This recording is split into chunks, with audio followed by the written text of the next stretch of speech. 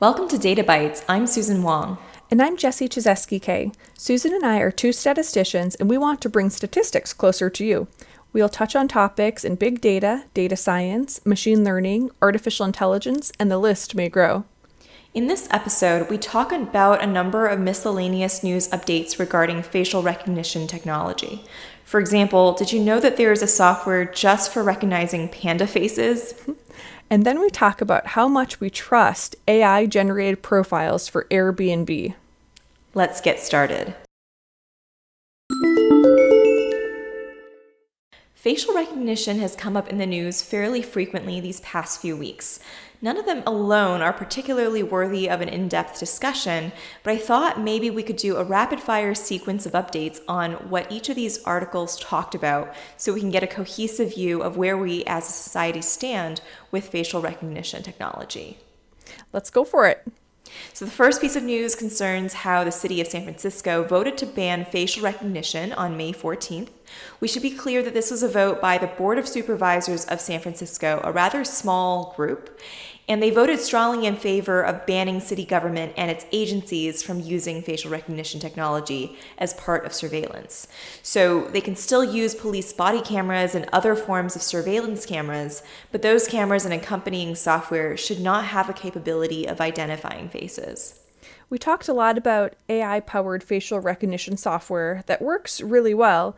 Are any such software known to be used for law enforcement by city governments in general? Yes. In fact, I can't remember if we talked about this before, but Amazon makes one called Rekognition. That's with a K instead of a C in recognition. And this uses deep learning. It's not quite clear how widely this software is currently used, but for example, there is at least one county in Oregon that I found in the news that uses it for locating persons of interest. And notably, Rekognition also came up in the news when it was pitched to Immigration and Customs Enforcement, ICE, and that resulted in a huge backlash for the company. A study published by the MIT Media Lab found that Rekognition doesn't work particularly well. One of the findings was that the algorithm works best for light-skinned individuals. So for darker-skinned folks, the software just didn't do a good enough job of identification. And we're not talking about finding just the right person, but Rekognition even had trouble with accurately identifying genders of darker-skinned individuals. So one consequence might be that Rekognition could result in more unjust arrests for individuals with darker skin tones. Yeah, that's certainly one problem that we'll get back to later again.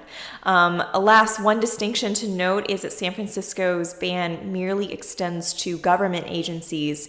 It doesn't prevent private companies from using surveillance and facial recognition systems. Yeah, so maybe the purpose of the ban is ultimately to protect against things like incorrect or unjust arrests that could result from the algorithms, or maybe something like that related to incarcerations. Yeah, that's what it sounds like. Speaking of Amazon and Rekognition, in late May, Amazon's shareholders held a vote on whether to limit its sale. There were actually two proposals put forward. One of the proposals asked the board to support an independent study to investigate whether the Rekognition software might, and in quotes, they say, unfairly or disproportionately target or surveil people of color, immigrants, and activities in the United States, end quote.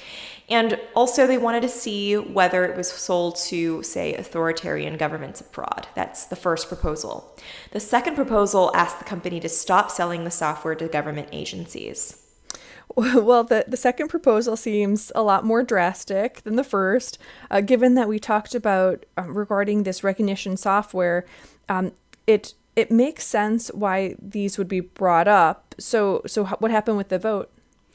What's really interesting before we even get to the vote is that Amazon went to the SEC, the Securities Exchange Commission, to try to stop the proposals from going to a vote in the first place. This is because groups like the ACLU have expressed strong support for the proposals. However, given that we said the vote happened, we know the SEC did not prevent the proposals from being voted on. But the first proposal that asked for an independent study only got 27.5% of votes in support. And for the more heavy-handed proposal asking for stoppage of sales of recognition to government agencies, that only garnered 2.4% of the votes in favor. So neither of the proposals passed. I would have thought that at least the one that asked for an independent study might have, received some, enough support to pass, or at least more support. Yeah. Given all the sort of negative news coverage of recognition, it seems like asking for an independent study isn't asking for too much. But what's been discussed in some of these news articles is that the way that these votes are set up, a proposal literally needs 50% or more of the votes to be positive to pass. Jeff Bezos, Amazon CEO, controls 16% of the company's shares. And if that's not enough to make it hard, the way that the rules are written, investors who don't vote, so the people who abstain, are counted as supporting the board of directors' recommendation. So yeah, they're making it really, really hard to pass anything. Yeah, that does sound really hard. And I wonder how many shareholders even just don't vote. It's probably a lot. In fact, there's a financial data firm called FactSet that shows historically no shareholder resolution at Amazon has ever passed, which really makes sense now given how hard it is to muster up enough votes. Yeah, so in retrospect, it actually kind of seems silly that they thought they needed to go to the SEC to prevent the vote from happening, when historically no shareholder resolution has ever been passed at Amazon. Yeah, it almost sounds like they're giving themselves more bad PR than that they didn't really need in the first place. Yeah. When it comes to facial recognition being a danger to civil rights, it's interesting because this is something that both Democrats and Republicans agree on. Which is quite refreshing. That's right. In America, government doesn't want government to have the ability to use facial recognition software, right? This is one of the few things that everybody agrees on. At the other extreme, of course, we have China, where facial recognition is so widely used for policing and immigration authorities. There was a story that surfaced about how police picked out a wanted fugitive out of a crowd of 60,000 people at a concert. And in some cities, there are these huge LED screens, so the size of billboards, that show faces of jaywalkers. Oh, to publicly shame them. Yeah, I don't know how effective that is though, because, if they're everywhere and if there are a lot of people that are being shamed, it might just feel like one of those billboards you see off the highway here in the States. You see them and you forget them, and it doesn't really make you remember any faces. Like, I couldn't tell you who's the face of some of these companies that advertise off the highway anyway, right? So Right, yeah, exactly. But beyond that, China really wants to be able to sort of double down on facial recognition. Their goal is to be able to build such an efficient / accurate facial recognition system that it could recognize all 1.4 billion citizens within 3 seconds with a 90% accuracy rate. Now that's big data. Yeah, and to do it within 3 seconds, that's got to be really, really hard to do. Yeah. Getting to a smaller scale, though, another piece of news that came out recently talked about how facial recognition is also used in a slightly different way in China. And it turns out that this is a new system that is used to perform facial recognition on pandas.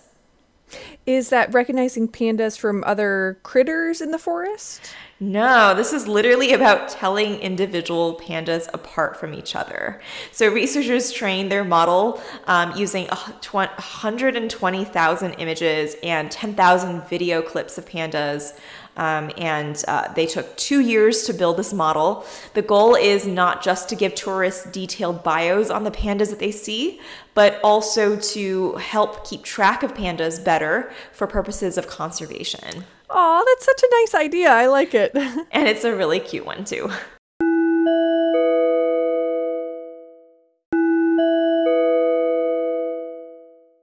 In past episodes, we have discussed how artificial intelligence, like natural language processing, has been used to create text, from automated journalism to suggested responses to emails and texts. And the suggested responses are not always the way we would like to respond, but we found it can help us to think twice before sending a harsh or negative reply. Since AI is stepping into many roles we used to have to do completely on our own, it is worth asking how well AI-generated texts are received. So several researchers at Cornell Tech, so this includes doctoral students Maurice Jacosh and Xiao Ma, and Associate Professor Moore Naiman, along with doctoral student Megan French and Professor Jeffrey T. Hancock from Stanford, they all explored how people perceive AI-generated versus human-generated Airbnb host profiles. So in particular, how trustworthy Airbnb users would find these two options. So Susan, do you ever use Airbnb, and what do you think about AI versus human-generated host profiles? I do use Airbnb from time to time. It's a great way to find a vacation rental if you're going somewhere with a group of friends. I don't know that I ever look carefully at the host profiles, though. I'm far more interested in the rental specs and the reviews. Yeah, I agree. And I mean, really, to me, it seems that as long as the information is accurate and not misleading, I'm not sure it really matters to me in terms of an Airbnb host profile. I would care more if I was unknowingly communicating with an AI.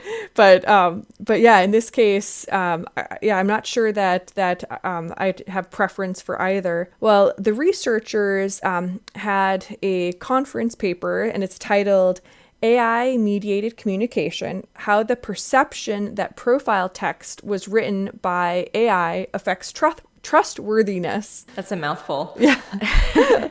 Not to jump to the punchline, what do they find? Yeah, so they carried out several experiments on their primary question, which they stated to be, does the belief that AI may have written a profile affect evaluations by others? Okay, so that's their question. And then to understand the results, I have to say a bit about how they carried out the experiments. So they had 3 different studies. In the first study, the subjects were presented with Airbnb profiles and were told they were either entirely human-generated or entirely AI-generated. Then in the second and third study, the subjects were told the profiles were either human or AI generated. So just to clarify, in the first study, the subjects knew profiles were either entirely AI generated or entirely human-made profiles, whereas in the second and third studies, what they had was sort of a mix of both human and AI generated profiles. Yes, yeah. Well, that is what they were told, but actually all the profiles presented were human generated. That's a twist in the story. I actually think it'd be quite hard for AIs to write a good profile unless it was explicitly fed some information. Yeah, I agree. Yeah, and the result is quite interesting. So the subjects had similar trustworthiness levels when they thought AI generated all the profiles and when they thought humans generated all the profiles. So when they knew that they were either all AI generated or all human generated, they actually had similar trustworthiness levels. But actually the 2 groups that were looking at these, the control and treatment groups, were presented with the same set of Airbnb host profiles. But when the subjects thought there was a mix of the 2, they trusted AI-generated profiles less than the human ones.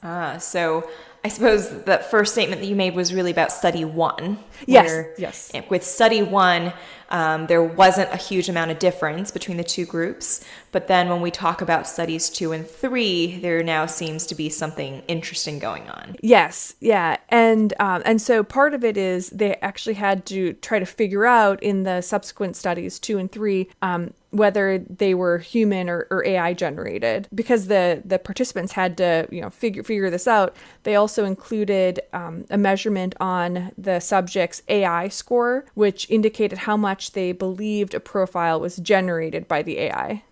So how do they then measure trustworthiness?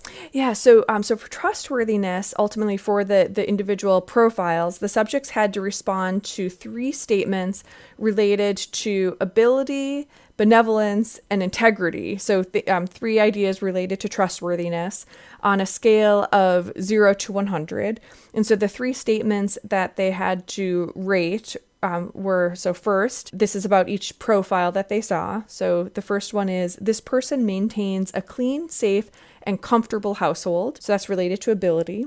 Statement 2, this person will be concerned about satisfying my needs during the stay. So that's benevolence. And then the third statement is, this person will not intentionally harm, overcharge, or scam me. So that's related to integrity. And then with those 3 different scores, they then average them to get an overall perceived trustworthiness of the profile. That's a lot to extrapolate from just a single person's profile. Yeah, it is. And I'm guessing some people are naturally more trustworthy than other people because they're just sort of more happy-go-lucky. So how is that factored in here?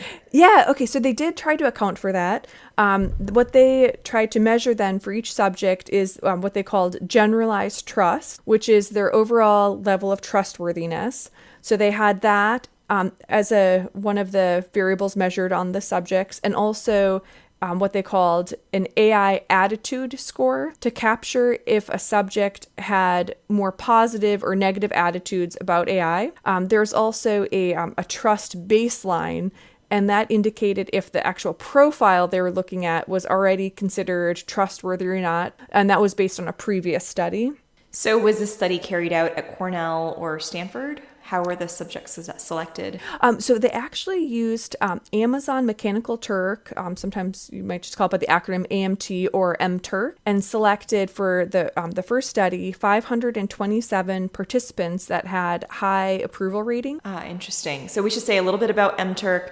This is a crowdsourcing platform that can be used in various settings, such as to find participants for a study like this one. The workers on MTurk are somewhat self-selected, and they get paid for their help in these bite-sized tasks. They don't get paid a whole lot, so I have sometimes doubted the representativeness/accuracy of experiments carried out on MTurk. That said, I know a lot of companies /marketing or psychology research studies are done using this platform. Yeah, and so in this study, the participants were all adults in the U.S., and they were paid $1.20 for the expected 6 minutes of work. So they did do, though, some checks on the participants to ensure that they were that the subjects themselves were actually paying attention to the study and not just quickly clicking through the responses. So like if one of the subjects' response time was under 5 seconds on average, it was unlikely that they actually read the content of the question or the profile. So they would eliminate those individuals. So after doing some sort of kind of post-processing of the subject's kind of performance and scores, they were left with 389 subjects for the first study. And then they had a similar procedure for the second and third study, where in the second study, they had almost 200 subjects and then just over 200 for the third study. So we talked a little bit about study 1. What are some of the differences between study 2 and study 3? Well, after carrying out study 2, the researchers ended up wanting a better understanding. So in study 2, they had noted a difference between the trustworthiness of the perceived AI-generated versus human-generated profiles. And so they wanted to get a bit more information about what was driving that untrustworthiness. They decided to expand the study a little bit for the third study. And in particular, some of the changes were based on, so they're basically curious if the uncertainty in the profile, like who wrote it, was it AI or human generated, that uncertainty led to the difference. And so to check this, they used some labeled profiles for one of the treatment groups in study 3. What does that mean, labeled profiles? Great question. I'll mention that in just a moment. Okay. So they changed a couple other things, but another big change was that they considered a larger group of profiles. So in study 1 and study 2, they only used 10 profiles, while in study 3, they used 30 profiles. Okay, got it. So, well, there's 10 and 30 are not large numbers, and I can sort of imagine some amount of subject burnout if they have to go through too many, so maybe that's reasonable. You also noted treatment groups. How many were there for study 3? What was the setup there? So getting back also to your previous question, so for study 3, they had a control group, and they were told that all the profiles were human written. And then they also, with that, had 3 treatment groups. So one group had labeled profiles as human versus AI. So instead of the subjects having to figure out was this human or AI generated, they were actually told based on the labeling. And then another treatment group was presented with the unlabeled profiles. And then the third treatment group was also shown unlabeled profiles, but they were instructed to provide the AI score, so how much they believed it was AI generated, before specifying the trustworthiness of the profile, which was a different order from the other treatment group and also from study 2. Are there any interesting results then that they discovered in study 3? Yeah, and so actually one thing I didn't mention earlier, but is relevant for one of the results I found particularly interesting in study 3, is that so for the 30 profiles they used, so they were labeled as AI or human generated profiles based on a previous experiment. And so this previous experiment, subjects had been shown 100 profiles and asked if they thought the profile was written by a human or an AI. And then the 15 with the highest human-like ratings were used as the human-generated profiles, and the 15 with the highest AI-like ratings were used as the AI-generated profiles for study 3. And so in the study 3 control group, though, where the subjects thought they were all human written, so even though the 15 had the different labels, in the control group they were not aware of this. They just thought they were all human generated, and they were trying to specify their trustworthiness scores. And so in the study 3 control group, where they thought they were all human written, the so-called AI profiles actually received higher trustworthiness scores. So furthermore, in the treatment group with the labeled profiles, those same AI labeled profiles received lower trustworthiness scores. So overall, it sounds like when a subject thought a profile could have been AI generated, they tended to find the host less trustworthy. Yes, yeah, it's interesting. The researchers noted that some of the subjects had indicated some resentment for the hosts whom they thought had used AI to write their profiles. And in the paper, they include this one quote by one of the subjects. And the quote says, "They can be handy, but also a bit lazy, which makes me question what else they'll be lazy about." So it's interesting. That's really funny, but I guess it also makes sense. It would make you wonder a bit. This person's so lazy they can't even write their own profile. What else are they going to slack off on? Yeah. But so, overall, this was kind of an intriguing study. And the researchers note, though, a few limitations. One that stood out in their paper was that they did not test if the differing trustworthiness levels would actually result in any change of behavior. So that is, if you perceive a profile as less trustworthy, would you actually be less likely to stay at that location? But the question that I actually had throughout reading the paper was if any of the subjects had actually used Airbnb previously. So if so, were there any differences between those subjects and the non-Airbnb subject? Because I could see, for example, Airbnb hosts caring really more about how actual Airbnb users perceive their profiles compared to others who may not generally be interested in Airbnb. Yeah, that makes sense. That that people who have not used Airbnb, they maybe don't have the kind of context for what matters when looking for a particular vacation rental. Yeah, exactly. And as you said, you look at those who have stayed there, what their comments are to get a better sense of what the place is like. Yeah. So this actually reminds me of something else, Jesse. A while back, I was on LinkedIn just exploring some of its new features. I actually don't know if they are new features or if they're just new to me because I hadn't maintained my LinkedIn profile that well. And it seemed like there were just these things that I could go in and fill and buttons I could click. One of them was a little self-written summary field that I had totally neglected to fill it in. Do you know about this, Jessie? So do you mean the text that would appear right below your name? No, that's actually what they call a headline that you can use to describe yourself. That I think is meant to be a bit more succinct. So that's also something that confused me, right? I guess they just wanted to give you a ton of places where you could talk about yourself. So another area was called the summary, and I definitely had it blank. It still is blank, and LinkedIn wanted me to go in and modify this and write something. And just to really encourage me to use that feature, it even wrote something in there for me.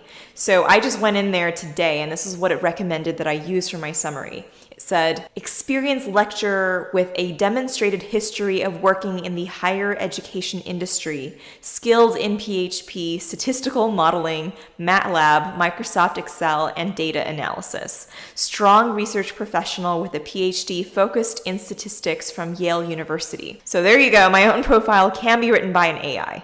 Does that sound AI generated to you, Jessie? It actually isn't too bad at all. Like, presumably LinkedIn picked up these pieces of information from your work experience and your skills. Yep, but of course I wouldn't have written something like this at all, right? Because PHP, which I had once upon a time used to write websites, I guess in my teenage years, isn't something that I even remember, and it's definitely not relevant to my job anymore.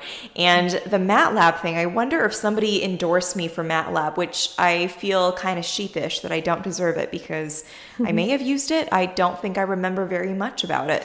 So really, these are problems, but otherwise it seems very natural. They're stuffing in the right keywords, the strong words like experienced and strong, professional, industry. These are kind of good things to appear in a summary. So I guess the AI did a pretty decent job. Yeah, and I mean, it just seems like a nice time saver. Yeah, maybe I'll think about using it in the future at some point. Yeah, me too. Thanks for listening to Data Bytes. If you have any questions or suggestions or comments for us, please email us at databytes.podcast@gmail.com. That's databytes with a Y. And if you want to see the numerous articles that served as reference material for today's show, please visit our website at databytespodcast.github.io. Till next time.